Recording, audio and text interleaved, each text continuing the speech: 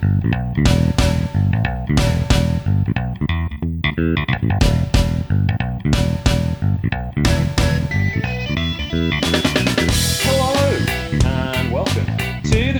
My name's James Triveni. This is my show, and today we are back with a beginner's guide to Japanese wrestling, though we are taking a bit of a detour.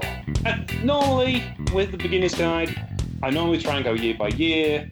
We try and do things like in a rough chronological order. But there was this show that kept teasing me on my YouTube suggested playlist, and I thought we should watch that. And when young Dara O'Connor of the Wrestling Rewind said, "Hey, I'd like to do a show," I instantly thought of him because we always like to do something different with Dara. And Dara is of the philosophy that wrestling fans should enjoy wrestling. And as this is my favourite type of wrestling and my favourite era of wrestling, I thought I would introduce Dara to some Joshi from AJW in 1995, the Destiny show from Budokan Hall. Hello, Dara. How are you? Oh, hi, James. How are you? I'm fine. Well. Thank you very much. Good. So, had you watched any Joshi before I said, "Hey, let's watch this"? I have not. No. So I'll be honest with you. I was when I was watching this, I was like, "Jesus, they're really giving the women a push." And then, I was like, "Look at them there. This is great." And then I realized, yeah. Why. So yeah. So needless to say, I've never. This is my first exposure to it for sure. I was going to say the All Japan Women thing didn't. No. As I said, I went in blind, and then when I watched because he sent me the shows, and then I watched them, and then he sent me the cage sides, and then it's literally in there in the name. So that's awesome. Yeah. Oh, I'm glad you kind of got a shock then, because to be fair, this is not an all women show, and we'll get to that in a little while. But, see, that's the thing that confused me. I was like, Jesus, look at him there. This is great. Look at him go for it. And then the midgets show up, and you're like, oh, Jesus. All right, and then we're back to the women. I'm like, all right, there we go. Sorry for using that term, but that's what it was. It was midget wrestling. Yes, when we've looked at midget stuff before, we have gone into the details of what is the preferred term. Yeah, it is, right? That's the preferred term, I believe. The midgets is the preferred term currently. Yeah. Yes, obviously, language changes, and we will update these things. We do not wish to cause offence to anyone. It's the 90s. The rewind, we cover some very heinous stuff. So, in context matters. That's the main thing. Yes. So today's kind of like, if you've not watched a Joshi show before, as Dara has definitely not watched a Joshi show before, you're kind of going to get a rough guide of how to enjoy Joshi and some historical importance. Because this Destiny show was all about historical importance. To be fair, it was really not the best thing to dump you in on, because all of the storylines are like 5 or 6 years old going into this show, which we'll explain as we go along. But you're seeing it as just a show of matches and entertainment. So that actually explains the brutality of some of these matches, and also explains like why they start crying at random points. Like there's a bit in it, right, where they're just having a good L match, and then they start leathering each other with elbows, and then they're both bleeding. You're like, Christ.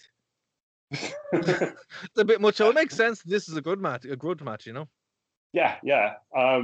When you find out what actually happened in the match, you'll go, me.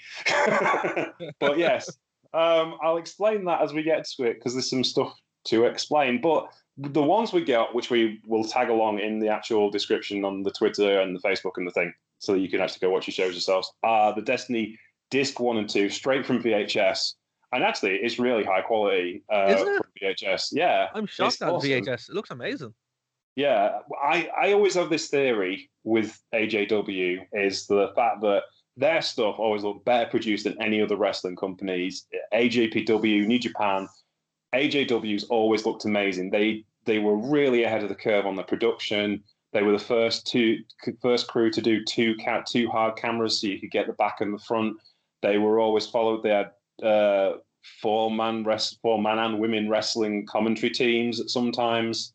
They really kind of went out of their way to do a different style of production and to really emphasize these incredibly athletic women that they had to showcase. So the production values were always really, really high for me. So, absolutely. Yeah, and I think a lot of that came to do with the fact they got Sony in their backyard. That would make sense. Like when I was initially watching it, it doesn't look like so. Because I still have a bunch of VHS tapes. And I can assure you, they're not in this good a quality. So when it was there, I was like, wow, this looks like it was. It doesn't really look like it was from the 90s.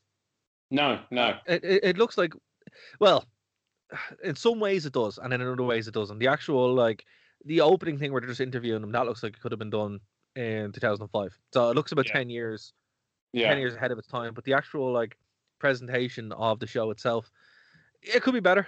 I'll be honest with you, but it's fun. It's fun. yeah. So the show opens from the videotape, and they're actually doing presentation interviews. You've got Kyoki Inoue being interviewed with Bull Nakano, and you've got a lot of the older wrestlers are being interviewed for fans and things like that. And then you go through to the show. You see the girls arriving at the. I say girls; these are women, obviously. These are women arriving at the arena, and then you have the opening ceremony for the show, which was a bit AJW tradition. They're at Budokan Hall, so they're at the big venue, and obviously this year there's been a lot more going on at Budokan Hall as far as wrestling's concerned. The trend started with New Japan about 2 years ago. They started going back to Budokan for the G1 final. There was a kind of realization that wrestling was big enough to go back to Budokan on a regular basis. Budokan's a 14,000 seat stadium. You need a crowd to fill that arena. You can't just hope to make money and put 5,000 in it and on a short night and get away with it. But Budokan hasn't really been used seriously for about 15 years since the Japanese downturn in business. And then, of course, Stardom did a show at Budokan. Noah have done a show at Budokan. So it's starting to be the place again. So I thought it was interesting if we go back to the absolute heyday of Japanese wrestling in the 1990s. Budokan as a venue is obviously very historic, and this venue is just so great for pro wrestling, I think. Yeah, it's kind of like, well, I always thought of it as like the Madison Square Gardens of Japanese wrestling. So it's weird that it kind of had that bit of a dip, but I think it's a cool venue. It looks great. Like as I said, one of the things I'll say, and I'll probably bring it up at certain points. A WWE editor here, and I know that's blasphemy for some people, but a WWE editor would have been good for this. All the stuff that's at the beginning of the show, like them arrive and doing interviews and stuff like that. That would have been cooler sprinkled throughout the show rather than being a one big block. That if I was editing this show, that's what I would have done. I would have taken all that stuff and put it throughout the show. Whereas and earlier on in the day we had such and such talking about such and such, and then they go off it just maybe that's just my Western viewpoint on things, but it'd be interesting. Is this a common way that they do things, James, or is it there was obviously a limited amount of production crews. The AJW had a TV show, and they had the standard production crew for that. But when they were doing shows like this, and it was just their VHS production, if you look at FMW, their shows look very similar. They'll start with people buying tickets, going out into the crowd, and catching up with the wrestlers before the show, before they get to the meat of the show. On their a lot of FMW used to do a long format version, which was all of the stuff and the wrestling show, and then you do a short format version, which was just the matches. So you could have a choice either way of doing it, and obviously more expensive than the other one. Were they live, or were they done live, or were they pre-taped and then packaged out? AJW was a live show, I think, and it was basically a house show card that it would have been taped. Thinking about it, they would do a house show card during the week and then tape it and then put it on TV. Or it'd be highlights from the previous week's matches as they went later on in their career and stuff. Yeah, it's just interesting. It was one of the main things I was thinking of as they were doing it, because it's just the way I process. The first thing I see when I look at a wrestling show usually is I look at it as a television product first things first, and the actual meat and potatoes of it looks great. The entrance could be a bit more exciting. But as far as the actual, I love the way the ring is done. We'll get into when they start going around it. It looks great. The overall presentation of it is fun. The camera angles are unreal. That the stage really does look 90s. That's the thing that dates it most. But other than that, I guess let's start with this opening ceremony thing, because I've never seen something like this before. Again, you know what? I feel really stupid because again, all the women showing up should have actually said it to me. It should have actually been, I was just thinking, I was like, oh, look at them there, they're having a great time, but yeah, go on. A whole lot of women on this show. Yeah, but then again, the first match that happened, obviously, there's no English commentary, and my Japanese isn't that good. I'm a weeb, but I'm not that much of a weeb. I was just like, they don't, watch the first match, and my confusion would be, justified. Yeah. And then by the time it gets to like halfway through the show, you're like, okay, fair enough, Well, yeah. So this opening segment is kind of AJW standard fare. I think the first company to do it really was. I mean, AJW have been doing it since the late '80s, and I think they were highly influenced by UWF, Nobuyuki Takada's promotion, not Nobuyuki Takada's, Akira Maeda's promotion. They used to do it. A lot of the shoot companies did it because it made them look serious. It made them look like a sporting event. This is different from professional wrestling. And AJW, which is obviously very much about female pride. Oh, Kaja Kong's just come out. She looks like she's going to murder somebody. Because it's about a lot to do with sisterhood and female pride, I think there's kind of like an urge towards these performers like giving themselves a certain amount of prestige by doing this to begin with, if that makes sense. Oh no, absolutely. Yeah, it just kind of it feels unique. It kind of gives that show an extra oomph, Yeah, for what it is. And I like whenever you'd see something like this in a Western context, it would always be for like a big event. So we saw it at WrestleMania where they all came out on the stage and gave their little speech and stuff. So yeah, it's cool. I think it's a cool thing to do, and if it is a thing that they do for their bigger shows, it really does. It's really got to put an extra oomph into it. So I think it's great. Yeah, Josh Barnett's Bloodsport do it. That's the only company I know of that do it at the moment. Oh really? Yeah, they start the show with each fighter like lines up in the same way as this down each side of the ring. So yeah, and it gives you a minute to have some heads up intensity action, and it was really weird watching Jon Moxley do it when he wrestled Barnett last time. And it's like you're watching Moxley and Barnett, and you're thinking that's like the biggest name in wrestling outside of the WWE. Probably, is just on an indie show to go head to head with this old man. As much as Josh is lovely, but he's a 50-year-old guy who just likes beating people up for a living. That's what Josh is. That was a good match. It was a good match, though. Yeah. It was, yeah. And it's like, but that's really you kind of get this. John Moxley's there. It's important. But then John Moxley is the same guy who will roll around on barbed wire for no reason. Yeah, he is. So yeah. I'm a millionaire. Well, let's just roll around on barbed wire for 20 minutes, okay? But won't put his own Christmas decorations up because that's dangerous. Fair. Well, I suppose it swings around. That's because that's actually a true story. Chelsea told me this. He actually will not put his own Christmas decorations up. They get somebody in to do that because if he falls off a ladder, they won't be covered for insurance. If he does it at work, he's covered in insurance. Oh, that's fair. That's why you should always poop when you're on the clock when you're working, guys. Yes, this is true. Yeah. Always get paid. Unless your toilet is too close to the boss's office. Yeah, then maybe don't. Then maybe don't.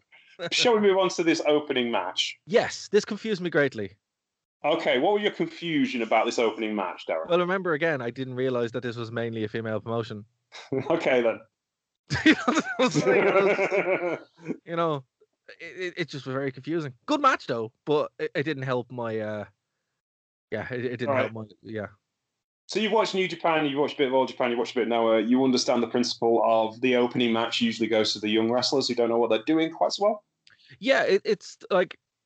This was it wasn't a great match, but it was very high flying and fast paced. It was a lot of movement. And what's cool about it is it's like these are the kind of matches that I like. So we talked about the NXT show this week on the Rewind, and it's the same kind of thing. I think these are the best ways to start these shows. Get everybody up, get everybody hyped, and then you can slow it down. But it's always good to have the younger wrestlers in doing interesting things. And I do have to say, they might not have known exactly what they were doing, but the tag team wrestling that was on display here was very, very good. To be fair, it was very, very good. This is Misao Watanabe and Nobuo Endo. They defeated Yoshiko Tamura and Yuka Shima in 8 minutes and 24 seconds.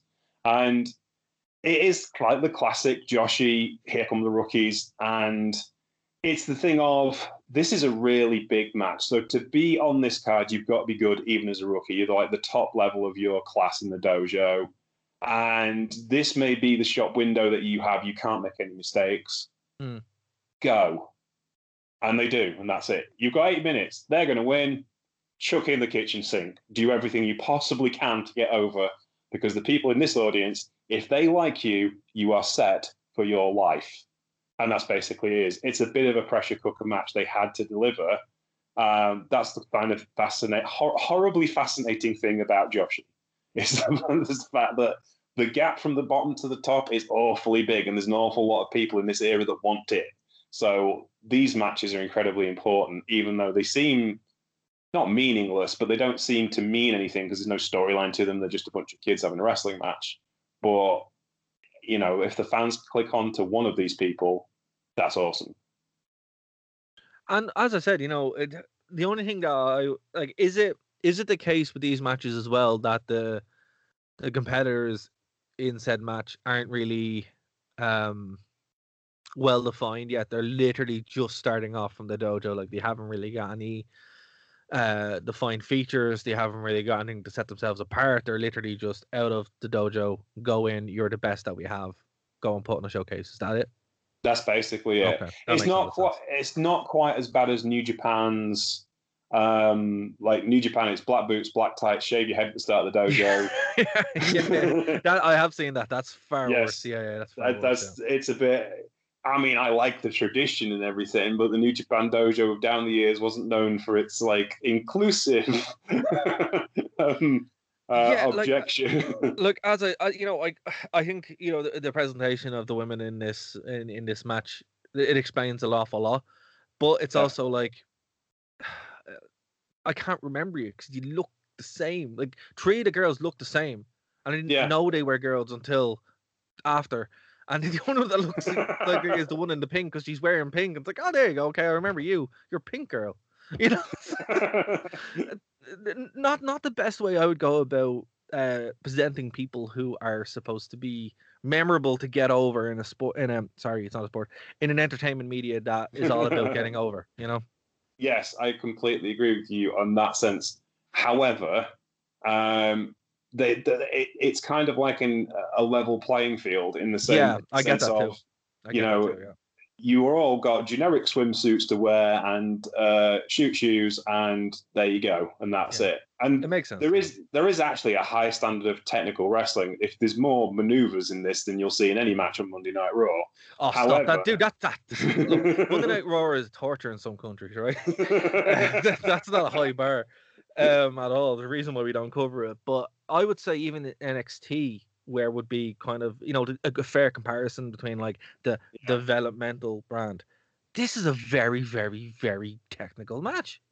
Oh yeah. If this was on Raw, if this was on Raw, it'd be a miracle. If this was on NXT, people would be like, "This is match of the year" kind of thing, So it is a very, very good way to open it, and it should get credit. It's just a shame that I don't remember them because there's nothing to remember except for Pink Girl, Yes, and obviously they've spent more money on her costume because the other 3 are wearing generic swimsuits and leotards because literally. But somebody's got a Boston Crab on them. I'm watching this show as we go, so I can do some highlights as well. But somebody's got like a Boston Crab at the minute, and the poor girl who's in that Boston Crab is tying in knots and is genuinely hurt. They're pulling everything up snug. Yeah, there's no John Cena STFUs here. There's no space. It's all tight. Yeah, no, it's as snug as it comes. It's a bit stiff in places for rookies, to be honest with you, but that's the deal. It is just like it's a 50-50 match, and it's kind of just fun. It does what it says on the tin, really. The ending is kind of flat, though. Yeah.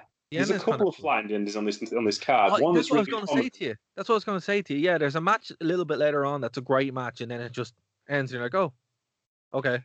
Yeah, I actually did some research and found out about that. Oh, okay. All right, go on. So I'll explain that later, but we'll get to that match in a bit. I think I know the one you mean. Yeah.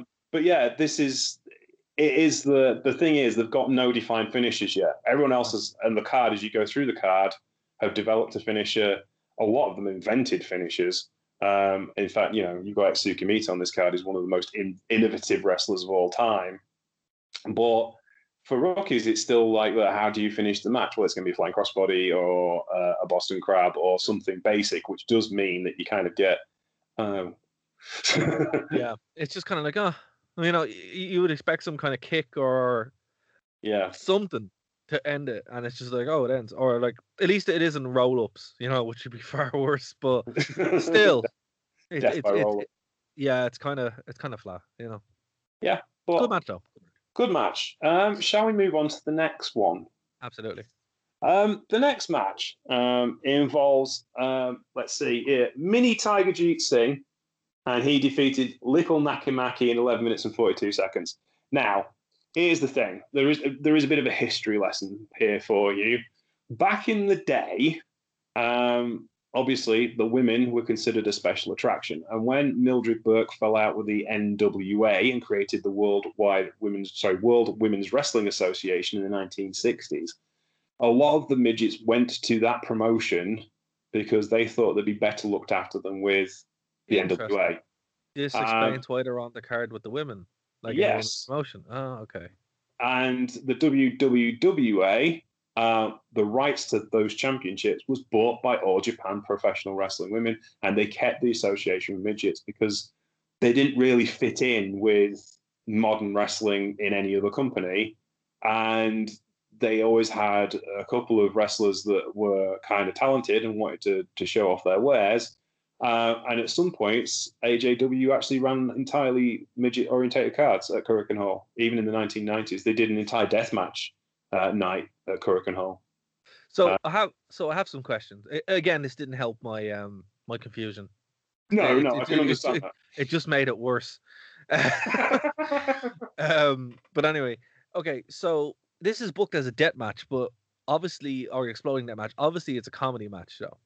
Yes. And there's a lot of comedy things happening. The ring isn't barbed wired. No. There aren't any exposed. But then again, even in the most recent exploding barbed wire death match, the ring didn't explode. It's not Atsushi Onita versus Terry Funk. Let's be honest. Yeah, it's just like they roll around the thumbtacks a little bit, and everyone has a good time as much as you can with thumbtacks. But yeah,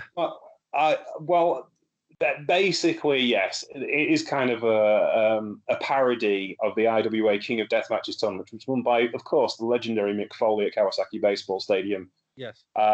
Which happened about a year or so before, and featured indeed Tiger Jeet Singh in the opening rounds. And let's be honest, anyone who makes fun of Tiger Jeet Singh is well worth watching. Look, you know, I didn't. I was just confused watching this whole thing. But I suppose, like, look, there's a market for it. Obviously, there was a market for it. It's cool that they had that little bit of a history with, you know, in the women's promotion and as a special attraction. Wouldn't expect to see this on Raw or AEW or Impact or any of those places. Well, I mean, having said that, all of those promotions have featured midget wrestlers in the past. They have. But didn't TNA have an extreme midget at one point? I think so, but the best match I can think about was the WLC match, which actually, to be fair, is phenomenal.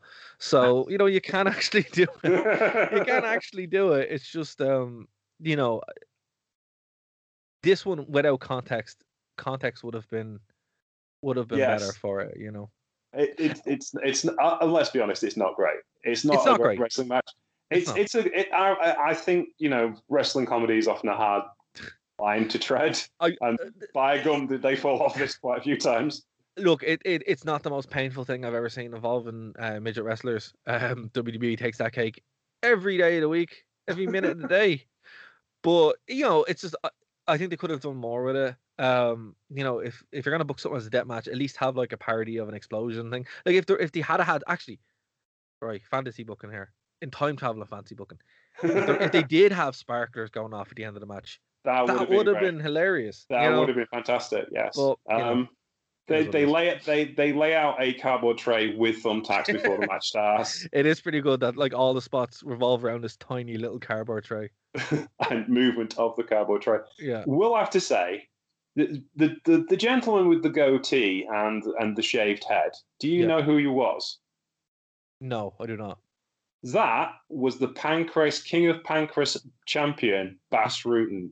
Literally one of the hardest men on earth at the time. No way. Yes. Oh, wow. Okay. who had gone to watch the wrestling with his mates from Pancras.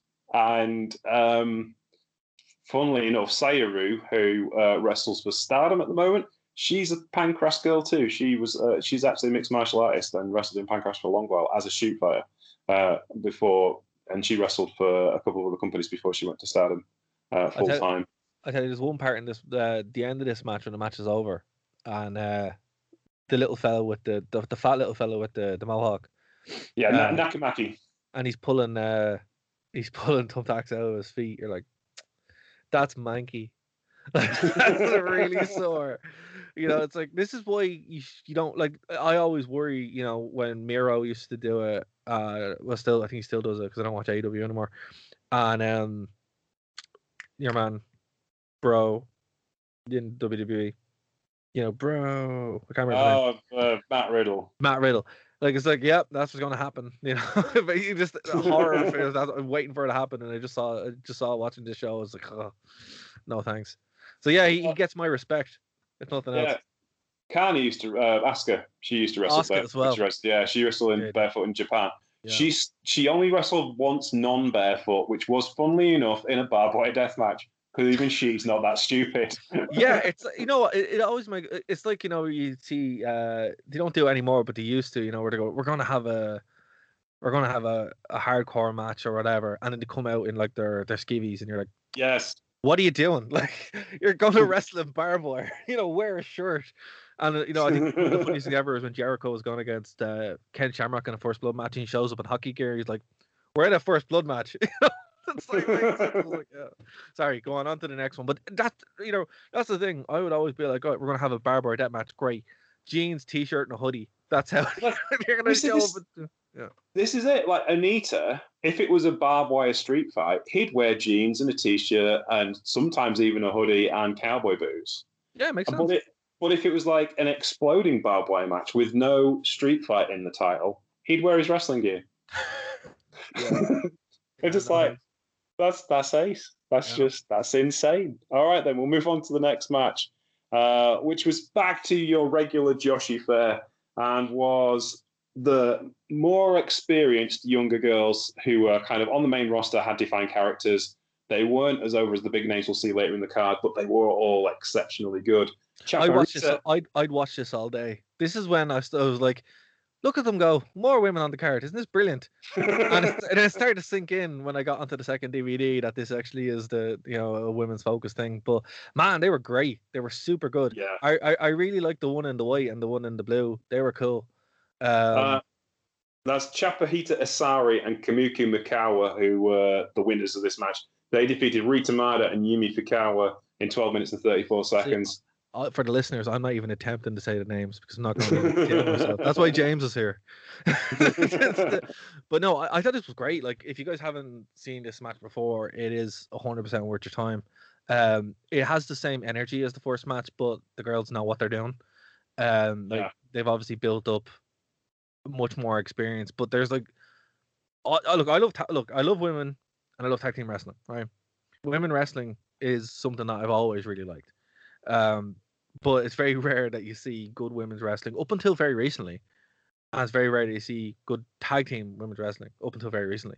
So to see this in the 90s, it's mind blowing. And it's also incredibly stiff. Your one in the purple just absolutely kicks the head off every one of them. And it's just like, wow, I would not want to be anywhere near you because you scared the hell out of me. That's Mikawa. Yeah. That's scary. She's scary. That's what she is. Chapahita Asara did appear on WWE pay-per-view around this time. Can you tell me which one? I'm going to guess it's an In Your House, is it? No, she was at Survivor Series. You remember Bull Nakano had a team, and Medusa Maselli, who was Alundra Blaze then, had a team too? Yes. She was on Alundra Blaze's team. You're joking. No, she wasn't. And she debuted the Sky Twister press on WWF television. No one noticed because obviously it's Bobby Heenan and Gorilla Monsoon, who, blessed as they are, had no fucking clue what they were doing. But also, you know, we were 3 years away from all the women calling each other hoes and skanks on television. So Oh yeah. not a It not a was good time. no. And funnily enough, actually, Gorilla Monsoon. Back in the 80s, WWF had an agreement with All Japan Women, and they would send teams over occasionally for matches with Glamour Girls, Jimmy Hart's tag team. And one of the tag teams was the Crush Girls. And actually, one of the best pieces of commentary I ever heard was Gorilla Monsoon commentating on the Crush Girls, because Lioness Asuka used to do the giant swing, which was Gorilla Monsoon's finisher. Can I just say, right? That's blown my mind. That's blown my mind absolutely. I'm gonna have to go back and watch some of the new generation stuff, because I think I was what, 4, 5 when it was happening. Oh, this was like 87, 80, 88 it would have been. Oh, so 87 it would have been. I was even pre your birth. I wasn't even born. I wasn't even semen then. I was just I was writing big pieces on the Crush Girls, and I went back and watched everything I could find on the Crush Girls, and I found this. It was Lord Alfred Hayes and Gorilla Monsoon. Where is it? Is it on the network? It was on YouTube, so, right. But it's no longer there. But it was at Boston Gardens, and it's like the Crush Girls, and they actually asked the Crush Girls what their names are, because they don't want to know what their names are. And it's like, this is the biggest women's tag team of all time, and you don't know who they are. But it was the first time they've been in America, and it was like, and you could sense the admiration Monsoon had for them. It's like the first time, his first time he'd seen the giant swing done properly since he'd done it. That's amazing. Yeah. So it's a shame. It's a shame how that whole thing went, particularly in the new generation time. But that was a mess anyway. That whole thing was just a mess, and I think it's just I don't like going back to it. It's why we don't go back to it on the rewind. 90, 95, 94 is unwatchable unless you go to WCW. That's when you watch WCW, because it's great. And anything there is like head and shoulders above WWE in any way. So, but I probably will go back and watch that Survivor Series card now, actually. Well, you mean the argument? What you could argue in '94 and '95, WWE wasn't the biggest wrestling company in the world. It wasn't. Yeah, New Japan were filling the Tokyo Dome 2 or 3 times a year. All Japan men were making $100,000, $1 million gates every night. Jesus Christ! FMW were filling out baseball stadiums. All Japan women were getting bigger crowds than WWE were on a regular basis. Look at the card. Yeah, fucking great. This is brilliant. Yeah. So it's then this match. This, just to give you an idea, was this one rated? I don't think it was rated. Not recommended yet. But the next match on this card, which again is a standard 6-man tag, gets 4 stars from the Wrestling Observer. Before we move on from this match, yes, there's a spot in it that I need to talk about. Which spot is that, sir? It's the spot where Purple Lady throws Blue Lady into the corner, and then does has her wrapped up in the ropes, and then she just kicks her. And kicks her for like 7 or 8 kicks, and they're vicious because she's being choked as she's being kicked. You're like, oh my god! There's certain points throughout this whole show that I get kind of uncomfortable, because I don't like seeing women get beaten. See, and that's the thing. I don't like it. This is the thing, though. I think you have to kind of put that kind of stuff away, in the sense of, arguably you shouldn't be comfortable with men doing it to each other. I understand where you're coming from. I know. Well, I there's a certain line as well. The reason why I don't watch Tournament of Death, because I'm like, that's sadistic. And then Dave's like, this is great, this is brilliant. No, it's not. It's sadistic. So there's a line, but I'm more kind of comfortable with it to a point. But with women, it's like, I don't want to see her being choked and being kicked, because you want to go in and help her, But obviously, they're athletes and they're phenomenal and they're telling a story. And she's I'm assuming they're the baby faces, right? Because they work like baby faces. Both teams are baby face. Oh, fuck off! No, they're not. No, there's no way. Macau's got a bit of an attitude, but she was considered a baby face. Right. I'm just watched her come in now. She's whipping her into the ropes, just do that big boot to the face, which is awesome. It's just awe-inspiring. Look, as I said, it's some of the most heavy-hitting wrestling, not even women wrestling, just in general that you can watch around this time period. But that spot in particular, like it would be 15, 20 years before you see the men doing that. Like that's such a creative, simple but creative spot. You know, it's great. Yeah. It's hard to watch. It's really hard to watch. If you read the book Eggshells, which is Chris Charlton's book on the history of wrestling at the Egg Dome, he interviewed Kota Ibushi and Kenny Omega, and about like the big women's show at the Egg Dome that they did in '94. And Kenny Omega said, and Ibushi said the same thing. This is the standard we aim to get to. Yeah, you can see it. It's so good. Like it's so like if it had been men in there as well, I think you'd probably be like, Jesus, you know, proper babyface and peril kind of spot. Like, that's why I thought they were being the faces, because a lot of this match, it's big spot, recovery spot, babyface and peril spot them for a very long time, and then they kind of do their comeback and win. So this is like a pretty good WWE match, to be fair. But again, it's you know, if we were seeing this every night on Raw, I don't think people would be upset. I think this is standard for tag team wrestling in general, in my opinion. It's great. Yeah, it's really good. But my God, prepare to feel uncomfortable. Because you're just like, wow. And what she's doing her job. She's a babyface in peril. It's part of it. That's right? This is the other thing as well. It's like it's not just the moves and the toughness. They're watching Chapita Asara drive off the top rope to the floor, because that's what you do. Yep. It's the selling. The selling is so good. And I can't get over, like, you've got to sell. If someone, there's no point. If someone hits you, looks like, if you know they look like they're hitting you like a ton of bricks, then you should act like you've been hit with a ton of bricks. And they do that so well. And that's the thing. And I think as well, it does play into the fact that they're nice young girls wearing nice outfits does help with the fact with the peril. To be honest with you, that's a big thing. You're like, look, they're lovely. And yes. That's you know, but they're killing each other. You're like, can you not? Like, can you just someone help her?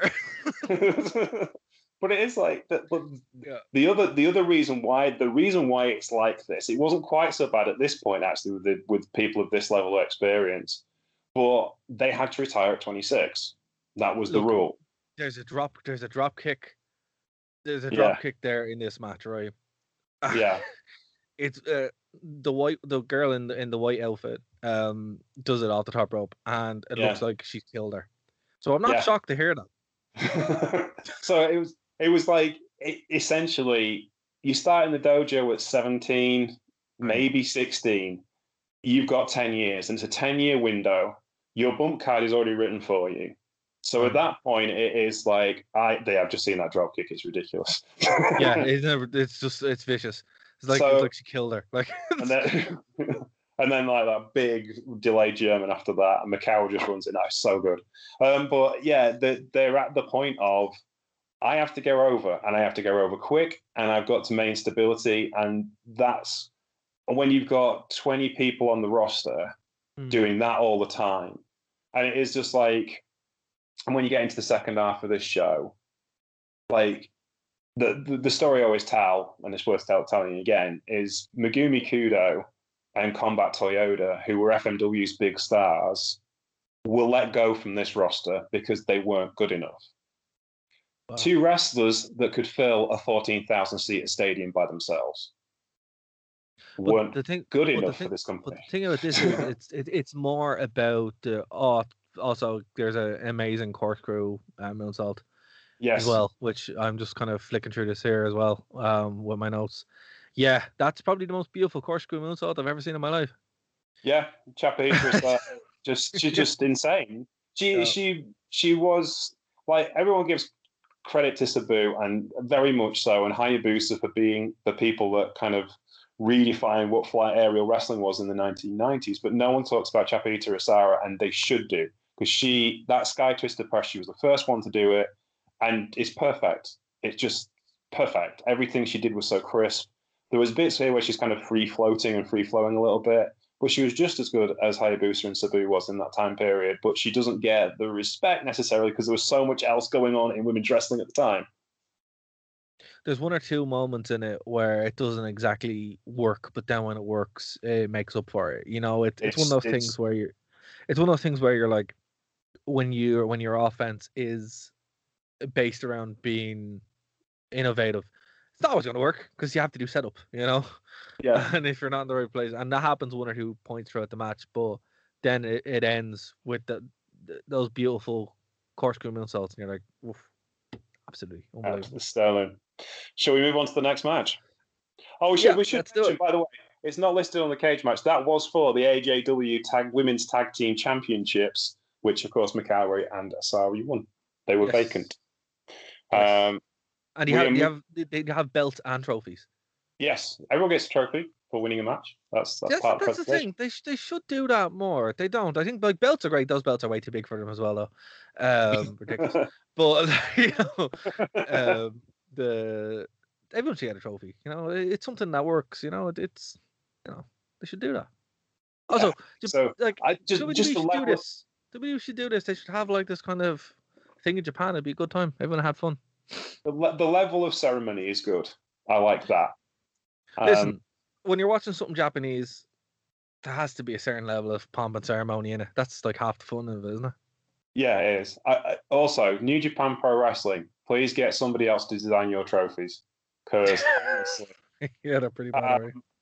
You see, like New Japan Strong are running a tag team tournament at the minute, and they've got 2 trophies based upon the World Tag League trophy. The World Tag League is a stylized fist being raised by another fist, and you get 2 of them to you and your partner. So it looks like. Then they've tried to copy that for the American tournament, but they've done it realistically. So effectively, it just looks like a dildo. Yeah, not good. No. Not good. Not good. It's not good. And the New Japan World Heavyweight Championship belt is off. Anyway, I mention that every week. There's this week's airing of the New Japan. Yeah, Karen. The next match. I love the little outfits they come out in. It's super fun. This is where like these are the big stars now. You can tell they're the big stars because they've got dressing gowns and stuff. And there's tassels and extra things on outfits. So this is Blizzard Yuki, Kaoru Ito, and Mariko Yoshida. They lost to Takako Inoue, Tomoko Watanabe, and Toshi Yamada in 18 minutes and 24 seconds in stiff as houses 6-man tag. Oh, stop! There's just bits where they just absolutely letter each other, and you're like, what is going on here? Really good, really tight though. Like everything they do, it's like the submissions are crisp, like you wouldn't believe. It looks like a horse like hell because it probably does. And it's just this is great. This was a really, really, really fun match. I appreciated the slower paces of it, and it's kind of it's good to know with the card, like this is the point where you would have this, right? And it does kind of have more of an impact with it because we've seen a lot of the fast moving stuff now for 2 or 3 matches. So yeah, it's cool. It's really good to see. Although there was nothing in it that I would point to and go, this is brilliant. Like this is, if I'm wrong here, like correct me. There's nothing in from these girls that would point to as being the big stars. I didn't really see anything that would justify that. There is and there isn't. I mean, for a start, Tomoko Watanabe loses 2 teeth in the first 30 seconds, so that's probably fairly. Okay, fair enough. Still, that's probably fairly noticeable. We should mention that because she had them all before the match started, and then I just seen her smile 30 seconds in, and she didn't. Well, as I said, dude, they're lettering each other like you wouldn't believe. That's going to happen. You kick someone in the face hard enough, and they're probably going to lose some teeth. Well, Takako Inoue is still wrestling. She wrestles for LPWX now and does work on the independent circuit. Tomoko Watanabe is still wrestling. She's wrestling for Marvelous. Still has a full schedule with them. She did have some slow years at the end of AJW's run. Toshi Yamada sadly retired in 2002 due to injuries, but was wrestling for Gaia at the time and did a lot of training with a lot of the young stars that Joshi are now the big bosses of Joshi 20 years later. I love Yamada. I would sit and watch Yamada wrestle a bag of flour for 3 weeks. She's got all that shoot style down. She's got all that character stuff. she was she was never the big name star, but she was the big name star's best friend. The big name star being Minami Toyota, who we'll see later. But she's awfully responsible for getting a lot of people over because of how good she was. You know, she could really carry herself and carry other people in a way you wouldn't believe. The whole match is like there's no slow points in it. It's a slow down match, but it's still there's still a lot of heavy, hard hitting action in it as well. And look, you know, for a multi-man tag match, which you know I've gotten records that I'm not a huge fan of. Yeah, that's because it wasn't done like this. You know, everyone has their moment. It's not just like 20 minutes of rest spots and then someone comes in and does their finisher. They're all outshine and they all work together. It's pretty interesting. There is at the end of the match, I have a question, but if you want to say something more about the match, do, because I want to derail it because I feel like my comment's going to derail it. It's okay. Blizzard Yuki is retired. Kaoruto is still wrestling to this day. This is 25 years ago and still wrestling. Mariko Yoshida retired in 2012. She went on to be the Queen of Arsion and was a big part of that particular company in 1998. After there was a big exodus in 2007. A lot of the big name stars in All Japan Women left to go to other companies, which did the company no end of good at the time, but was a bit of a draw. Within like 7 or 8 years, the company would be out of business because they lost all their big stars in one go. And yeah. Well, the basic issue was the 26 rule kind of stopped in around about this time because JWP was the first company to come in competition to AJW, and they got rid of the 26 rule so they could have some veterans to train the young girls on the job. Yeah. And then when they started offering contracts to AJW's older women, like we'll have to get rid of the 26 rule as well then, which meant they got a log jam at the top of the roster. The trouble was that top of the roster was arguably 5 or 6 of the greatest wrestlers who ever lived, and they weren't going anywhere. And as soon as you take them away and they go to other companies, there's a big drop off. So it's a difficult kind of square to circle. They really put themselves in an horrible position, to be honest with you. But if they'd done it 20 years before, they might have been better off. But you know, these are how these things work, and it was down to a lot of misogyny in the 1970s as to how this. Well, you get punished for that stuff. Yes, it is what it is. Yeah. But yeah, what was the thing at the end of the match, though? Right. Did they win a printer? Yes. Okay. Is that what they were feuding over? Was it like a printer or like a washing machine or something? I think it was a printer. Okay. I'm pretty sure it was a printer. I thought it may have been a small chill box. Okay. Like, you know, we keep your beers in. Like, hold on, we're not done yet. Why? Okay then. Like, how did this happen? Like, even today, a lot of small local firms sponsor wrestling companies in Japan because it's seen as legitimate sport still in certain places. But hold on. Yeah. They have matches. Yeah. For like a printer. Yeah. Okay. I'm assuming that the 3 of them would sell the printer. Did they share the printer? I don't know. I mean, they may have just sponsored the match, but it could also have been like the printer was sold, like in the Tour de France, like when the stage winner wins the car, they don't keep the car, they sell the car and split the money between the team. Yeah, but that makes sense. Like, it's a car. This is a printer. I don't know. Maybe they got 3 printers. I don't know. It just has more questions than answers. You know, like they should have shown up a graphic saying, you know, the winners in the match win this or whatever. You know, it's just bizarre, man. Like, and lots of bizarre stuff happens in Japan. I get that, but this is just really bizarre. It's like, like, okay, Hell in a Cell's on tonight.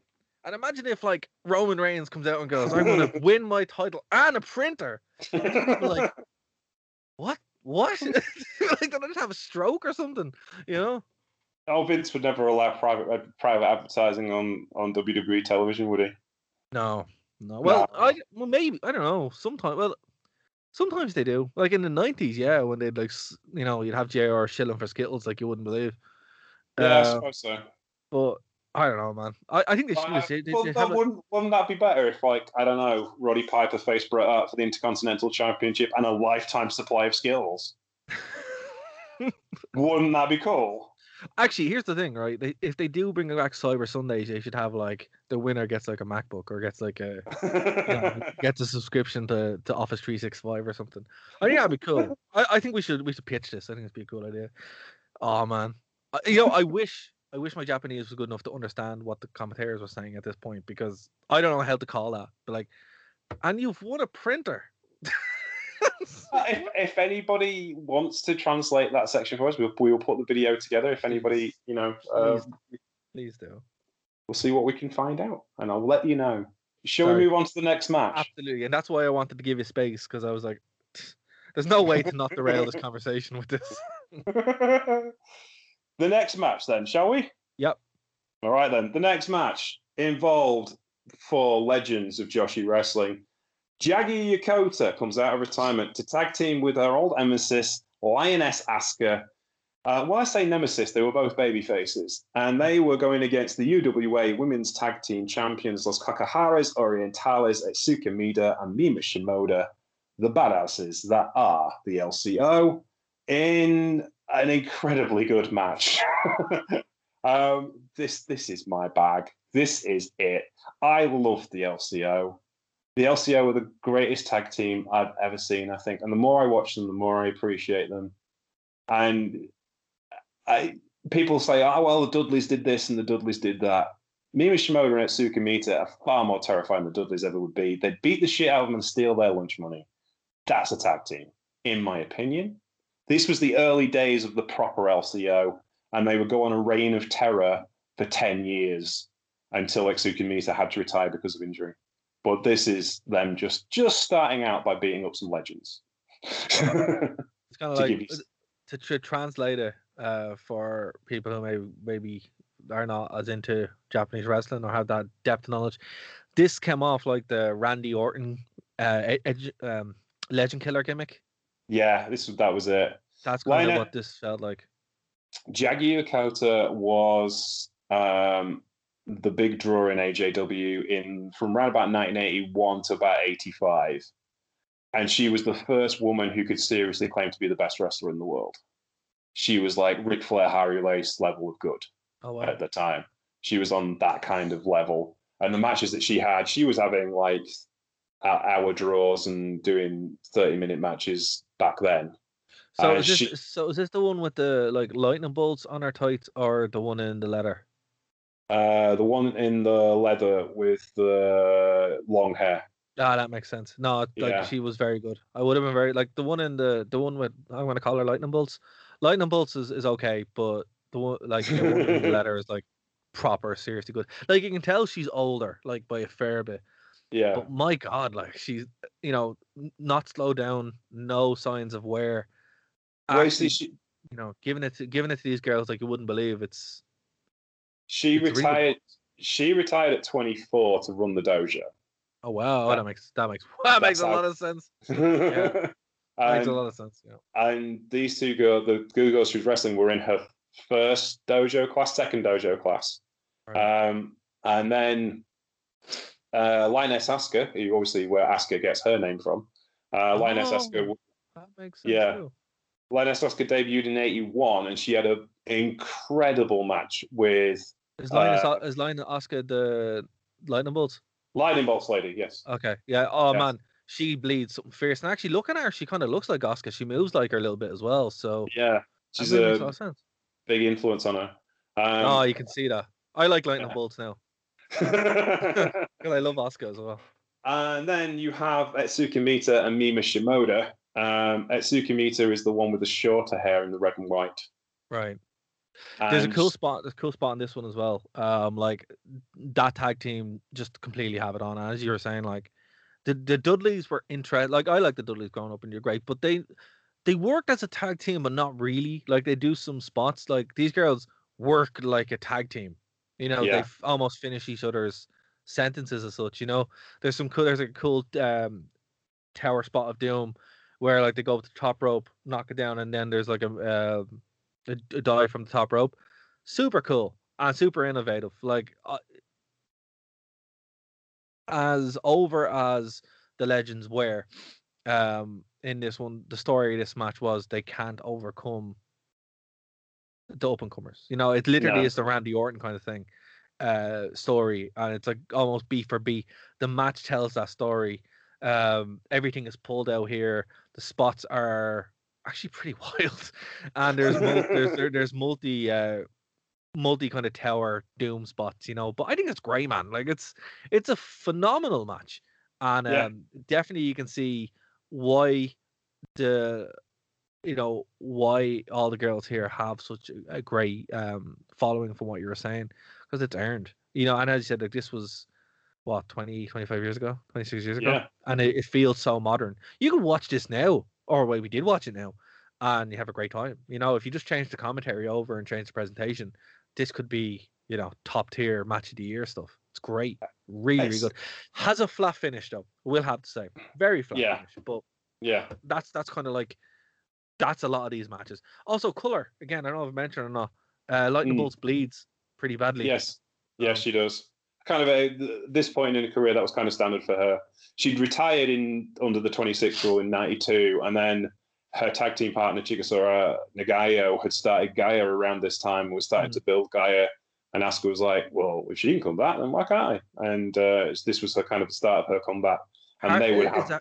Is a hard way, or did It was hard. I think this one was hard way. Actually, it looked like it. Yeah, it looked like yeah. it. She's bladed before, but in this particular environment, I think it was just hard way. They were just going that hard. Yeah, no, it really looked like it. Yeah. Yeah, Atsuka Mita as well has an influence on pretty much everything that goes on in the wrestling ring today, because she invented the Death Valley Driver. No way. Mm-hmm. Holy cow, that's awesome. Yeah. I've actually seen the video the first time she pulls out the Death Valley Driver, and the crowd just go insane. It's like, it is, yeah, it's just like, she's just like, she pulls it out of nowhere in the middle of the match, and the crowd just goes, "Wow, what's that?" It's like the Burning Hammer or a Canadian Destroyer. The first time you see them, you're like, "Oh, yeah, how did that work? What magic science developed that?" But yes, and Mima Shimoda works for New Japan Pro Wrestling these days. She's a backstage producer, and from what I understand, is a bit of a keen influence on your Jay White, which is probably the reason why Jay White is the best heel in wrestling at the moment. So yeah, they have become innovative, but when they were on, and they didn't come much better than the LCO. Absolutely. So Sorry, go on.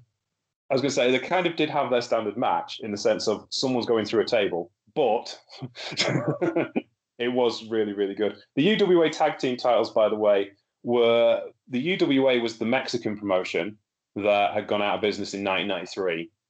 So as you can imagine, when this was in 1995, not the most prestigious of championships, as they didn't appear to beat anyone for them. But there you go. Still? So we swapped discs now at this point. We're on disc 2. Yes, we are. I really liked this opening match with Bennett and Hata. That's how you say it, isn't it? Yes, Yumiki Hata. Yeah, I thought this was good. I had like the most flat ending to a match, but the match itself is absolutely super fun. I really like your one Bennett. I think she's cool. But man, yeah. My favorite spot of this whole match is where they're just beating each other around the place, and then she just grabs a table from outside and tries to put her through it, but the table doesn't break initially. Gets up on top of it, and the whole thing breaks, and they're both on boots. You're like, I don't know how you thought that was going to end differently, but I like this. This is good. Hot as ace. She's just a hard bastard. They both are. They both are. I think that's like, obviously I don't know the story of the match, so maybe illuminate me. The story of this match they just are really tough and they're going to kill each other, and they do? Is that the story? That's basically it. Reggie Bennett had this gimmick of being originally she came in just as like this athletic big girl, and then she had this builders, not bodybuilder, actual builder, like construction worker gimmick for a while, which didn't really work, and then she just became this fun-loving wrestler.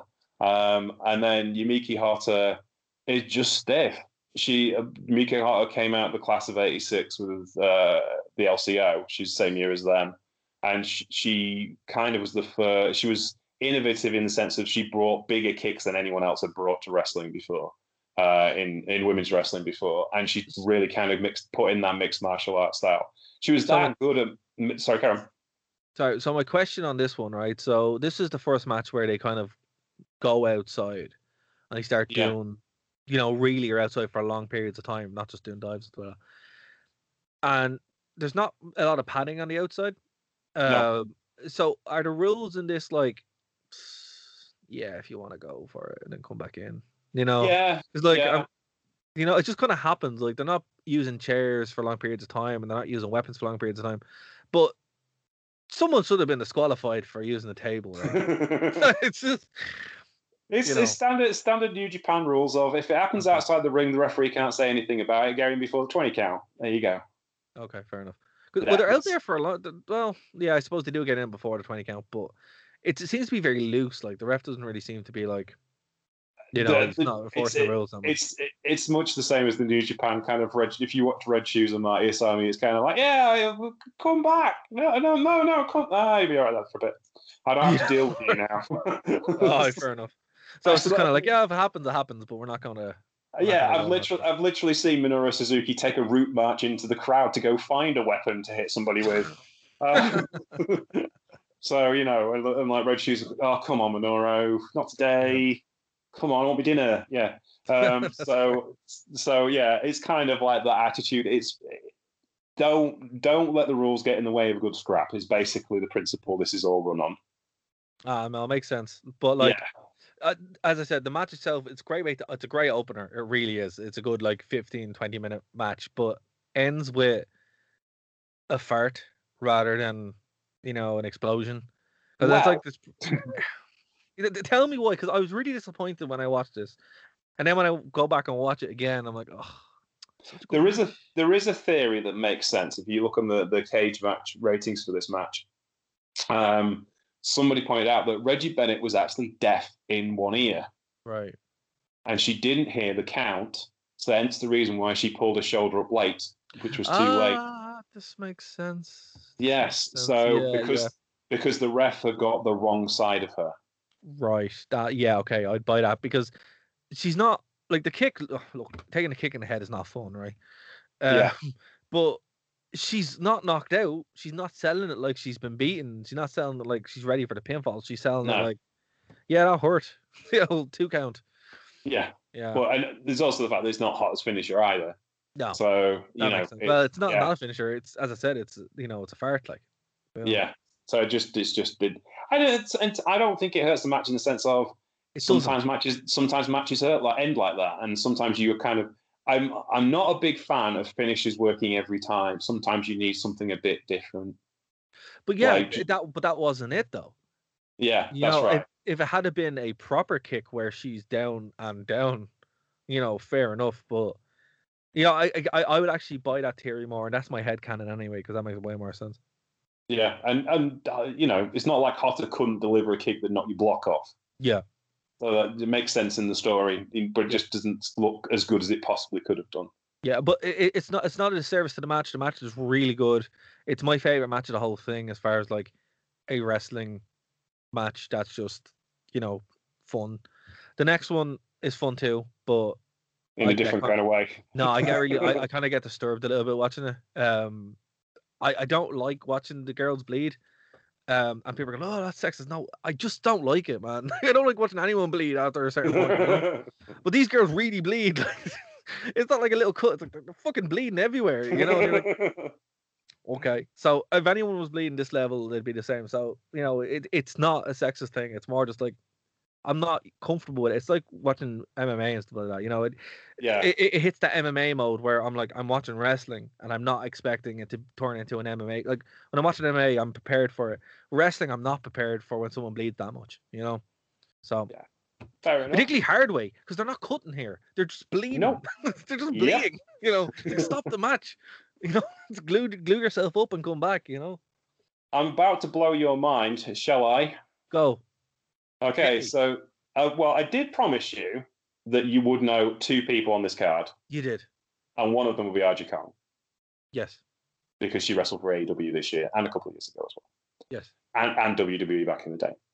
But the basic storyline of this was Aja Kong and Bison Kimura are dojo sisters. They are literally best friends and best friends in real life. And they just this entire story was destiny. Two people who were destined to wrestle in the end, and they treated it as such. So they refused not to give it their absolute all, and they gave their absolute all in 8 minutes and 3 seconds and battered the living shit out of one another. Literally. Literally, and you know what? That's cool, man. That actually adds so much to it. It's like a Mick Foley, Terry Funk thing. Whenever they had a match in Japan or even in WWE or whatever, it was always, we're going to kill each other and then have a good time afterwards. And that's what they do. And it's, I don't want to say I enjoyed it because I didn't, but I did enjoy it as well. You know the way it was like you enjoyed the story. Yeah, I enjoyed the story. I enjoyed what they did. I thought it was a really good match. It's just when they start bleeding so much, I'm like, ugh. It's uncomfortable. It's just uncomfortable. It's like you don't have to do that. Like, don't get me wrong, color is great and adds to the story. Yeah. In 8 minutes isn't much of 8 minutes, you don't need to bleed in 8 minutes. If you're telling a 15-minute, 20-minute thing, yeah, fine. Okay, you need to get to that point. But they just, the way they cut each open as well, it's just elbow strikes and kicks, and you're like, oh man, like literally, after they come back in from doing a little dance outside, right? Yeah. It's just a constant elbow strike, top rope, elbow strike, and you're like, stop hitting elbows or stay down. It's so cool. The story is great, but I just wasn't expecting it. Well, I mean, they were the tag team. They were in Gokake Dome when they got out of the dojo, which was Don Matsumoto. It was like the biggest heel in Japanese women's wrestling ever. And they were in that group when they were rookies. And then Bull Nakano took over the group, changed the name to Gokake To, and they became a babyface group. And they didn't like it because they didn't sign up to be no baby faces. They're badasses. Yeah, and you can tell. And so they formed their own group called Jungle Jack. And they went after the then tag team champions Bull Nakano and Kyoko Inoue and had a brutal series over the summer of '93, which ended in a hair versus hair cage match. Oh, is that why she has the shaved head? Yeah, that's where she used to have a mohawk before then, and then she shaved her head and went back to the short back and sides archer. Bull Nakano had full trestles of long hair that was shaved off. She was in tears. It's one of the most iconic stories. So they've done all this together, and then so this match was just like the kind of the completely unexpected thing you never thought you'd see. It's Bison and Aja. They're like got each other's backs for the last 10 years. Why would they suddenly turn on one another? But this was kind of there to show you this is AJW. This is pressure cooker wrestling. This is how we do our thing. It's a great match. Yeah. There's a lot of white as well on what they're wearing. Yeah. So it just becomes more and more bloody. Let's both wear. When the two wrestlers wear white, something's gonna happen. It's gonna happen. It's the Carino wearing the white shirt for his last match thing, isn't it? Literally, yeah. You're like, we're gonna bleed. But no, man, it's great, and I think if you can set like a lot of things in life are all about expectation, and if you can set your expectation to be like this, you're gonna feel MMA uncomfortable in this. It's not a wrestling match. This is like proper tough. Like these women, right? These are like the toughest wrestlers I've ever seen. Yeah. Not women, wrestlers. Yeah. Literally, they could go in again. It's 1995. It feels so. I don't want to use the words. Forgive me, but I have to use it. This feels so progressive that it could be done today, and it would be amazing. I mean, obviously the performance center currently run by Sarah Del Rey, Sarah Amato, the real name. She was massively influenced by these women. You can tell. This is what it feels like. It feels like an NXT, and I know people are like, it feels like an NXT. Like the show on the Rewind, guys. Listen to the Rewind if you don't, please do. But yeah, this week we cover NXT in your house, and the two best matches on it were the women's matches. Yeah. And there was one in it that really has these kind of beats. Obviously, they don't bleed nearly as much, or at all. But it still kind of has that edge to it. And man, this is great. Like, this is. I'm sad because like not many people know about this. Yeah. But it's also you can see the influence that it had on modern wrestling. Where if it wasn't for these girls going out and literally killing each other. Well, yes. This is the thing. The four horsewomen kind of are that dojo class. They're the closest thing you're going to get to the class of '87 in this era. And there is direct comparisons between Sasha and Manami Toyota and Becky and Akira Hokuto and Charlotte and Bison Kimura. You can see. You can see it. You can see it. Even Bailey and Kyoko Inoue. There is just like a direct comparison to all of them. Like you're watching this match, specifically this match, and you're like, for me, I was getting flashbacks of the Hell in a Cell with Sasha and Bailey. Yeah. Where they took it, probably the most extreme WWE have seen it, but obviously it wasn't to this stage. But it was still, that's iconic, and that's going to have impact 20 years down the line, just like this did 20 years down the line now. And it's great to see. If you haven't seen it, go you're right to see it.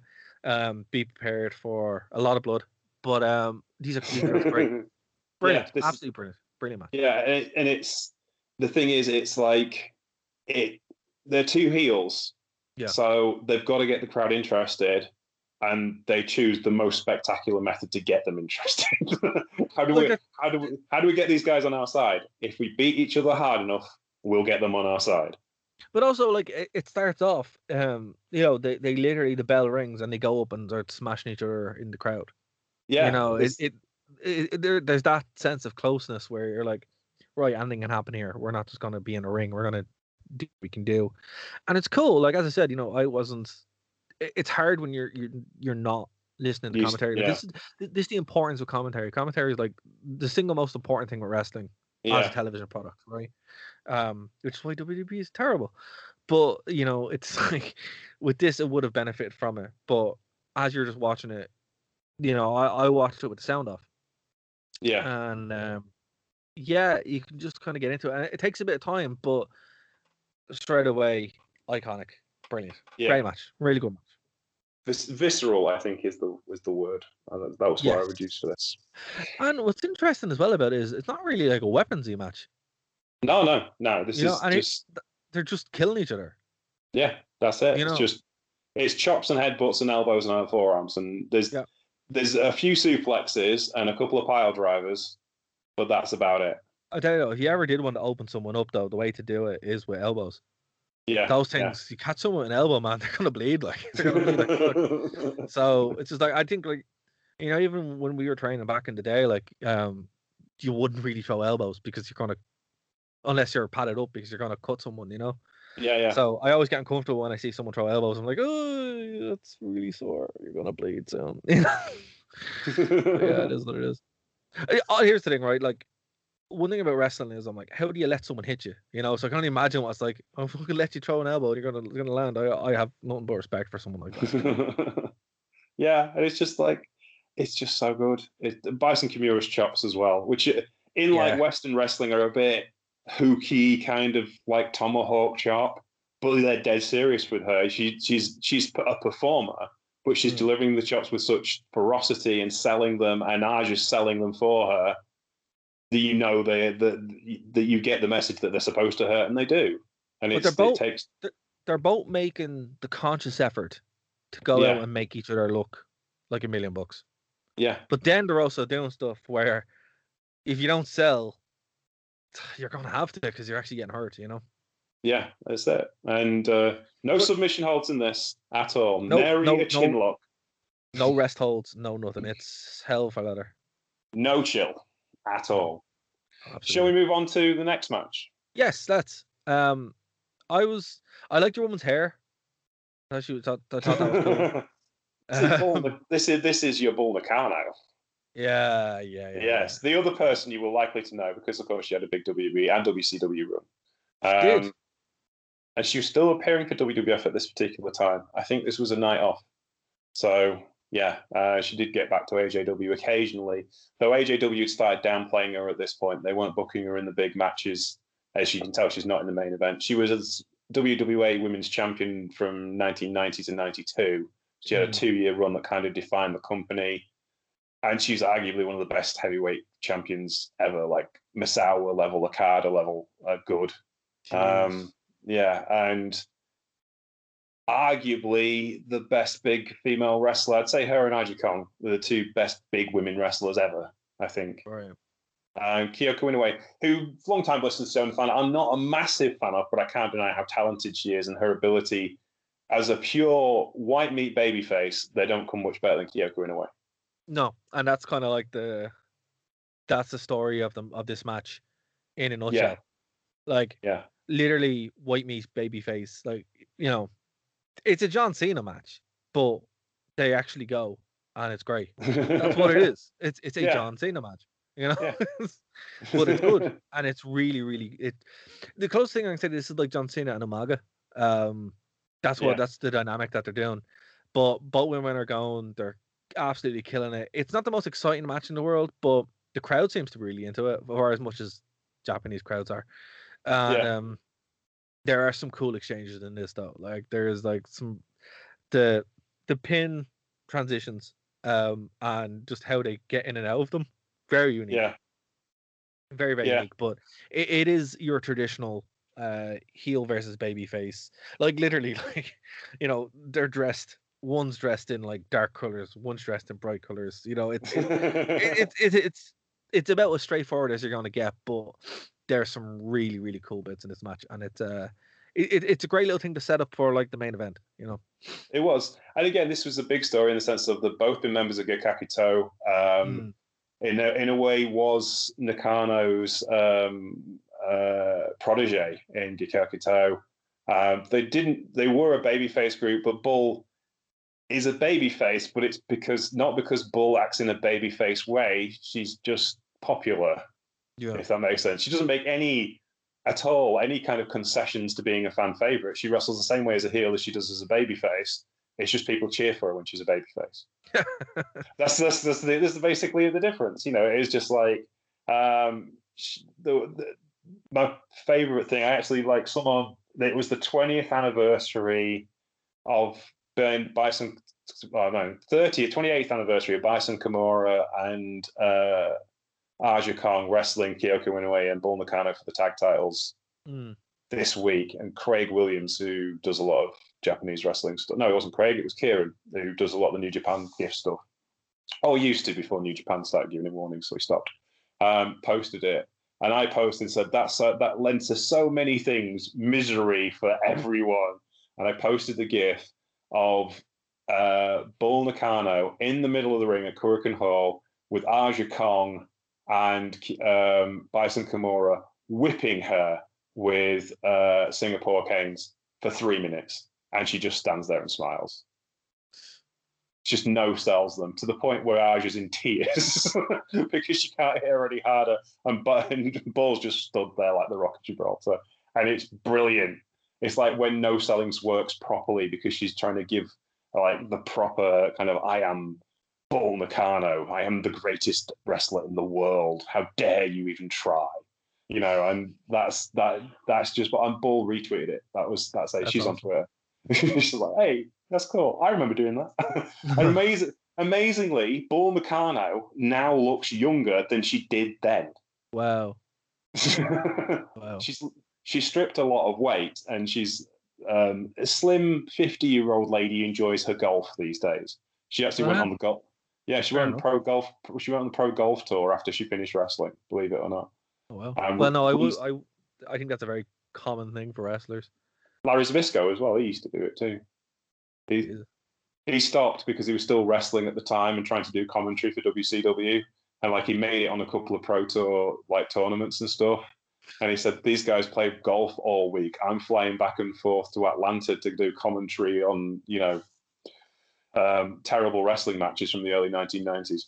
Yeah. And whilst trying to wrestle matches on weekends and then coming to do the tournament. So he gave up. But yeah. No, this match is ace. It just kind of like defines where Bull is at the time, defines where Kyoko Inoue is, and gets Kyoko Inoue over, which was the point of this match in a big way. And also, Kyoko kicked out of the top rope red drop, which no one had done before. Yeah, it was no one. It is, and no one had done that before, I don't think, at the time, or very few people had. So that shows you how much faith Nakano had in Inoue. And they were like the top, like you could tell that that's like the co-main event because, as you said, they were building up the future. Yeah, The next match, when you watch it, you get the big fight feel with the pomade ceremony around it, but then also it's like, you know, it seems to be the combination of whatever they were doing up to this point. Because I gather that's what they were doing. They were yeah. trying to like blow off, as you said, they were blowing off a lot of feuds here. So Mm. the main event is like, what's the story behind Hokuto and Toyota?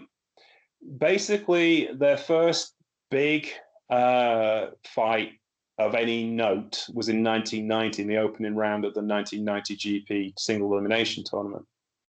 And in that match, Hokuto tried a flying crossbody from the top of the ring ropes to the top rope to the floor.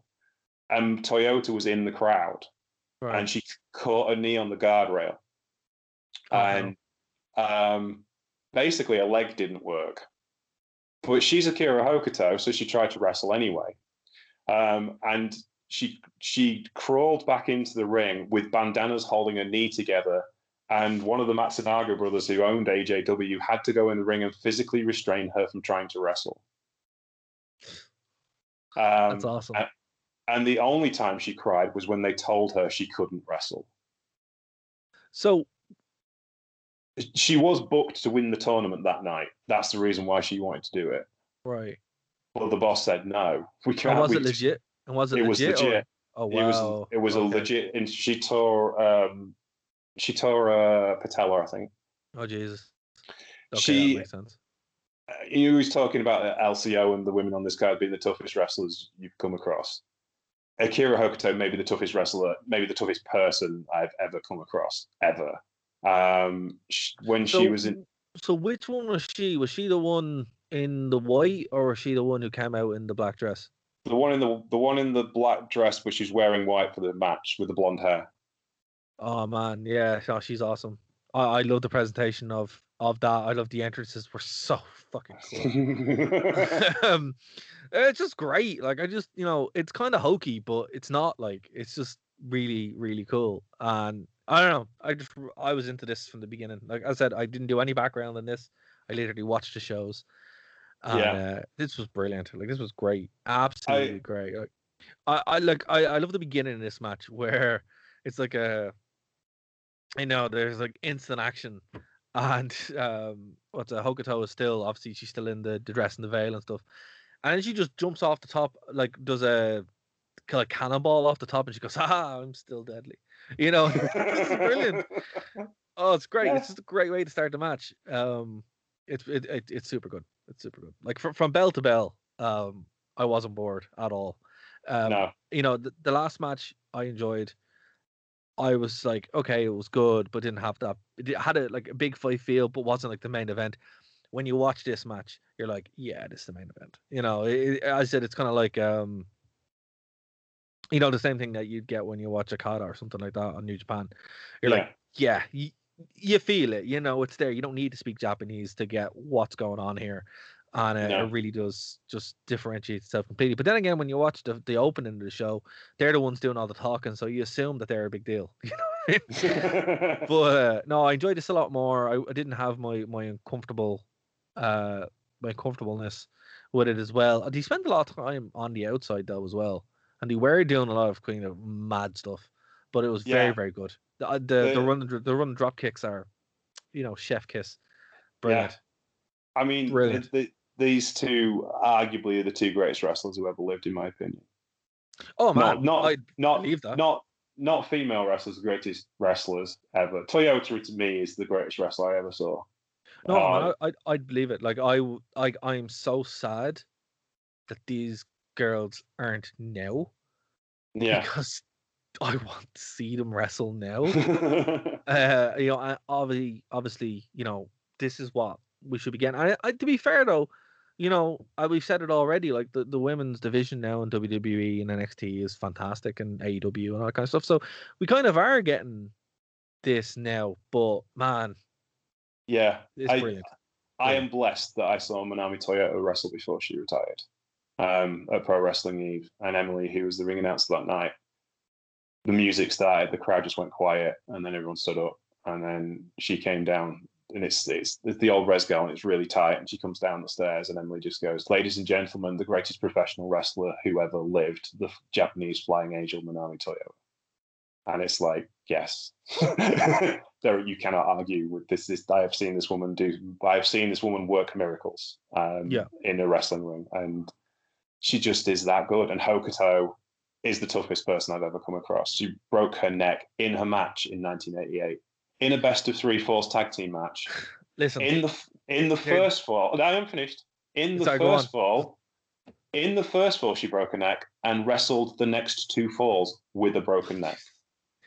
But listen, right, there's spots in this match where you're like, I'd believe that, just from watching this match alone. There's spots in this because, as I said, they spend an awful lot of time outside here, and I think it's the most weapony match as well. Even with the midget match, they don't really engage in weapons as much, other than the focus of the board kind of thing. This one, those tables don't break, man, and they're just using the tables like you wouldn't believe. Hokuto just ends up like slammed on this table, and her neck just goes onto it, and it doesn't happen once, it happens like 3 times. And you're like, oh my god, like this is so nasty. It's brilliant though. It's great. Like, as I said, like, blood wasn't needed. I think if blood had been in this, it would have taken away from it. Yeah, the fact that they're just punishing each other in athletic ways, I think, is a much more effective storytelling. Yeah, like in general, like a little bit of color maybe, but it didn't need it. It didn't need it. No. Like after those table spots, they're both on the ground and they're not getting up. And you have like medics around them or whatever. Like, come on, don't get whatever. And it's much more effective storytelling. Like, they're really digging deep, and they're both trying to prove to who is the best. It's excellent. It's probably one of the best main events to a show that I've seen from this time period. And I mean, WWE, WCW, ECW, New Japan. This is brilliant. This is the best of 1995. Yeah, I mean, they're after it. This is bragging rights. This is who's the best wrestler in the world right now, today. And neither of them the champion. Dynamite Kansai isn't even on this card, and she's the champion. She was. It wasn't even for a belt. Yeah, wasn't even for a printer. No, this was just for the bragging rights of who's top dog, and that's it. And the effort they pour in for each other, the selling that they do. Toyota is the best seller I've ever seen. People go on about Shawn Michaels being a great seller, and he is, but Toyota's better because you can. I'm looking at the minute. Hokuto's got like the Sheik's chin lock stretch on her, and she's bending her in half. Now she's got her by the hair, and she's doing it, and it's just like, because Toyota was so flexible at the time, she could be bent in ways that other wrestlers just couldn't. So it just looks amazing. If you haven't, like, again, like, there's lots of reasons to watch this show. It's on YouTube. It's free. This main event is just totally worth your time. Don't watch Hell in a Cell later. That's going to be garbage. Watch this. A Hell in a Cell show is going to be terrible. Like, I'm telling you, it's going to be bad. But this show's great. And, thanks, James, for, like, allowing me to enjoy wrestling today, because I'm going to have to try and find some positive later on. Well, I mean, this match ends, and it is just built to crescendo end. And it ends with 3 Northern Light bombs, which is Akira Hokuto's finisher from Manami Toyota. So she beat her with her own finisher, which just nails the coffin in the who's better argument. I beat you with your own move. And this is how you do it. This is how you do it. Yeah. This is how you tell a story. For a match with virtually, it's a 5-year build, but it's not really, it's on the back burner build. The real story is who's the best in the business, and it's these two. Because of course the added story is like Hokuto was the trainer in Toyota's class of the dojo, because Hokuto got out of the 86 class and they sent her back to the dojo to train the 87 class. She was that good. Oh wow. So her and Jaggy Yokota trained the 87 class. And at the end, when Toyota wins, at the end, Mima Shimoda, who we've seen earlier with the LCO, chides Hokuto for losing because she was in the same class as a Toyota, and she can't believe that the boss of her faction, the LCO, has just lost to one of her classmates. That's not the way it's supposed to go. And Mima Shimoda is more disappointed in Hokuto than anyone has ever been disappointed in anyone ever. It's like your Catholic mum found your porn collection disappointed. And yeah, I love this card. Absolutely top to bottom. It really shows you what AJW is about. A lot of the cards of this era are mixed promotion shows where you've got people from different promotions and stuff. All right, Bull Nakano's from WWE, but really she isn't wrestling a 3-minute TV match with Alundra Blaze like she had to at the time. She's wrestling the match she wants to wrestle. So it's an AJW show through and through. So what's your thoughts on the show overall? Overall, it's probably one of the best shows that we've seen so far as like a show that you can just hand to somebody and go, you're going to have a great time. You know, it doesn't have the campy goofiness of, even though it has midget comedy wrestling, it doesn't have the campy goofiness of that WWE one we watched, which was super fun.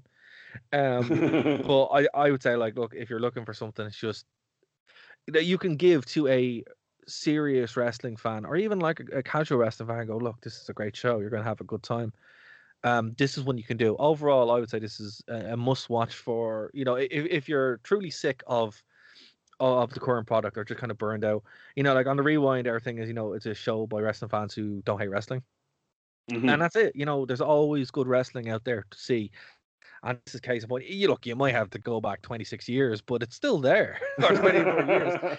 It's still there, you know, and this is great. Like, this is why I love wrestling, because it's like so completely different to what I normally watch. So completely different to what I was aware out there. And I think you do a great service to people, James, to educate people in what is out there. And it you know, for me, I'd give it a solid A+. So, like, the two matches that we talked about alone, the last two matches would make it a much-watch card, but it's filled with great matches. And even the opening match, it's just like the junior girls that don't really know what they're doing. Having you know, if that was on NXT, as we said, you know, I was on a takeover, the people would be saying it's match of the year. And it's like, that's how good the matches are. So, you know, I'll give it a solid A+. Room for improvement only in production and editing and stuff like that. That really doesn't matter, but does matter.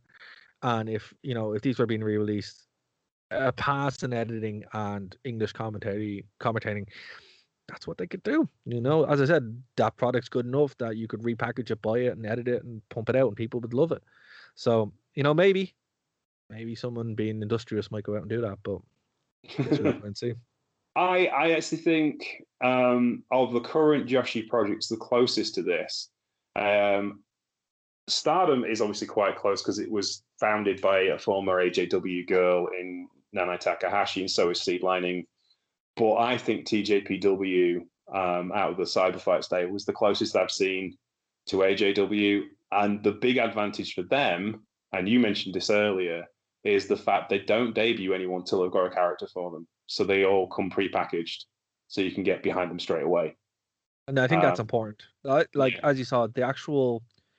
The weakness of the show is in the packaging, and it sounds like they fixed it, and it's not their fault. Like, as you said, like the thing that differentiates the last two matches from everything else is, you know, even Disc 2, to be honest with you, the packaging of it, the pomp and ceremony that they have, the outfits that they have, you know, like even in the main event, like the fact that they work in their entrance costumes into the match is super fun. Like, I've never seen that before. You know, it just adds to the fact that, you know, it gives layering beyond just great wrestling, because wrestling is multifold. It's more than a sport. It's more than entertainment. It's one of those things where, like, it's multi-layered. You have the storytelling, you have the presentation, you have the costume, you have the music, you have the commentary. You can survive with a few of these things, but when they all lock in together, it really does make it great.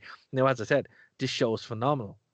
I'm sure the commentary is very good. I'm sure they're killing it, but it doesn't have that wide appeal. You slot in a good English commentator and, a bit more polished presentation, you have the best wrestling product in the world.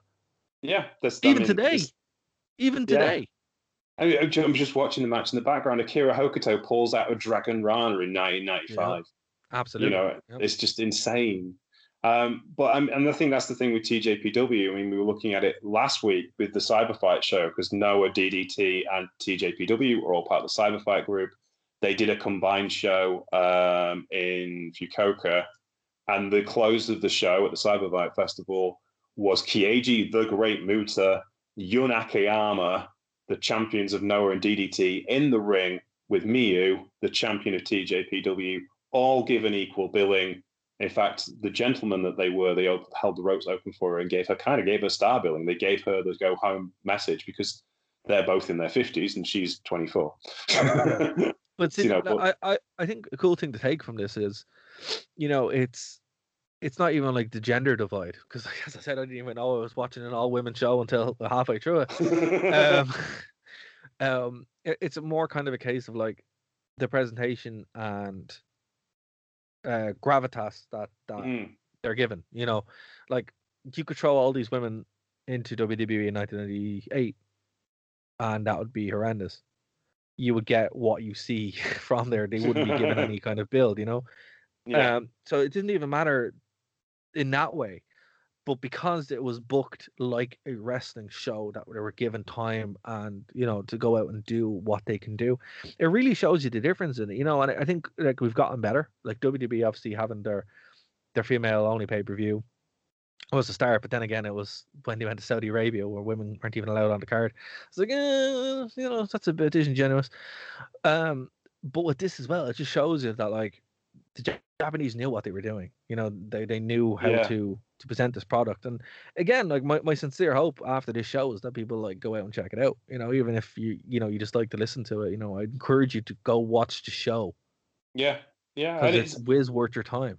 And if you look at not just WWE, I mean Impact Wrestling, I watch Impact Wrestling for Deonna Purrazzo in the women's division. Yeah. We love Impact Wrestling for that. Well, I love Impact Wrestling in general, but for the women's division, it's always been great. Been great. Always. Yeah, but especially currently at the minute, they have a depth in the roster, and they've got tag team championships. And it's much more interesting to watch now because they take it seriously and present it well with longer matches where people can tell a story, which is exactly what any wrestling division needs. Even the AEW women's division, which has got a lot of stick, and rightfully so, seems to have righted itself in the last 3 months as they've actually paid attention to it. Yeah. Like it's not it. So this is why WWE got rid of it in the first place, because there was nothing happening to it. Then they brought it back in a horrendous fashion, and it took about 10, 12 years to figure itself out. Even longer, about 18 years to figure itself out. Impact from day one, it was always the knockouts, it was always the tag team championships, it was always the Impact, the X Division belts that people wanted to see, and they've realized that AEW, say AEW. So. Well, I mean, I think I was discussing this with, I'm trying to remember, it was somebody, Ashley Online. She writes a fair few things and is a friend of a friend on Twitter. And she was pointing out that, like, there's nothing wrong with Joshi, but AEW kind of pushed Joshi without just putting it out there. Yeah. And I said, you either needed to bring the audience to the Joshi wrestlers or take the Joshi wrestlers to the audience. And to be fair, they have one of the best Joshi bookers ever. And I'm trying to remember her name now because the name obviously has fallen out of my head the moment I want to speak to about Emi Sakura. There we go. Emi Sakura has literally founded 3 Joshi companies that are considered industry leaders in Japan that change the way the business works. Right. So you should have given the women's division to her and she'd have figured it out. Give her 2 months and she'd have the main event in the Madison Square Garden. No bother. But it's just, they presented Joshi and AEW as this great thing, and that's cool. As a Joshi fan, I really adored that. But they didn't really present it. They couldn't do it like this, where you got a 25-minute main event and, tables, ladders, and chairs and blood and that, because that's not what an American audience would expect and couldn't figure it out. And you couldn't go in depth on the storylines long enough because it's television-based wrestling, Yeah. you need a bit of a more of a long format to do that. But it's a general issue AEW had generally as well. Is like trying to adapt Japanese booking styles with the North American independent roster to a televised product. You've got three things that don't necessarily gel together, and it's going to take a while for you to try and figure that out. Trying to be something that you're not, or trying to, this is the thing. Impact knew what they were, then forgot about it, then went back to it, and now they're back to being Impact. AEW don't know what they are because they're trying to be all these things. So eventually they will figure it out. But yeah, I mean, I think from my point of view, it's the old Shikara roster because that's mainly what it is. Yeah.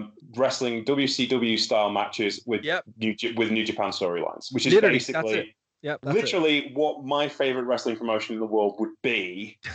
But I don't watch it religiously every week because it's still a bit bitsy. Yeah. No, that's fair. I have to say though, the stiffest thing I've seen in a very long time. I mentioned it on the Rewind. I think it was on AEW Dark, and some fella put some lad up on the turnbuckle, then dropped him down and kicked his head off. He just went stiff, and that was it. And I was just like, wow, that's the most violent thing I've seen in a long time. Until I watched this pay-per-view. Yes. Yeah. So there was Yumiki Hata's finisher got some stick this week because someone complained, well, that's a bit dangerous, dropping Akira Hokuto on the neck, and I pointed out, yeah, she got dropped on the neck quite a few times. I don't think she was that bothered. But what annoyed me was someone said, well, it's the Indies, they get away with murder. And I said, that was at Fukuoka Yokohama Arena. There were 14,000 people in that building. If you were going to take a dangerous bump, then was the time to take it. Yeah, listen, take a dangerous bump when there's people there. Don't take a bump for 5 people and a ham sandwich. No, exactly. This is because people like assume that Japan is the Indies. These cards were getting big money, and that's look, dude, that's just Western ignorance. That's it, unfortunately. But there we go. However, sad thing about American fans, Western fans in general, the world begins and ends with America. It does not. It's bigger. It's much bigger than that. Yeah. But yes. Thank you very much, then, for listening to the Troopany Show this week. We hope you've enjoyed it. And thank you very much to Dara for joining us. Where can we find you on the internet, sir? James, always a pleasure. I always enjoy our conversations. I always enjoy being on this show because you never fail to deliver the goods. I know Dave wants to come on the show. He's very excited to find a death match. So I'm sure you guys are going to do that in the near future. If you want to find us, you can do so over on nerdtoknowmedia.com. You can also find us on the wrestlingrewind.com, theprowrestlingrewind.com, which takes you straight to our YouTube channel. And if you like what we do, obviously you're subscribed to us if you're listening to us on the TruePage channel. But if you want to join us live, we tape every Friday, 11 p.m., which is 6 p.m. Eastern, on our YouTube channel. We know you listen. Please come over, hang out with us. We have a phone line, we have a chat feature, all that kind of good stuff, and we would very much appreciate it. The best way to find us is, of course, either of those. If you want to contact us directly, go over to the live show, or you can go to nerdtoknowmedia@gmail.com, or Facebook message, carrier pigeon, whatever. We will, whatever way you want to contact us, we will do it as well. We also take requests for other shows. There has been some consistency issues because of text or whatever. We have started to address those now this week. Hopefully all our tech issues should be resolved because I spent enough money fixing it, and we have a new team joining us as well. So myself and Dave are going to be joined by a few other people. Last week's show we had a new co-host on as well, so go check it out. Next week we're going to be talking about Hell in a Cell, I think, and then we're going to be going back in the time machine to our next run. I think we're going back to WCW in 2000. Yes, that's what we're going to do. 2000 is our next big thing in WCW, or else it's 1998. I can't remember exactly, but it's going to be one of those. It's going to be a big WCW soon anyway, so that's how you can find us. Fair enough. My name's James Troopany. You can find me at Showblownstar on Twitter. You can find the show Troopany Show on Twitter and on Facebook, the Troopany Show, and on Patreon, where you can take the Troopany Show free for everyone. And thank you for our patrons who do provide us with our funds that pay for our SoundCloud, which fires everything out into the internet for us. It's awesome. Oh, and you can tweet me as well at Dara WV. Yes, do that. He's a very entertaining young man. I try to be. It is. I try to give the people what they want. We will be back next week with a show. We haven't decided what yet because New Japan's kind of, New Japanning at the moment, and we're not sure when the next big show for that is going to be. I'm not sure we could do a house show from like Chiba or anything. I think we probably should wait until something big comes up.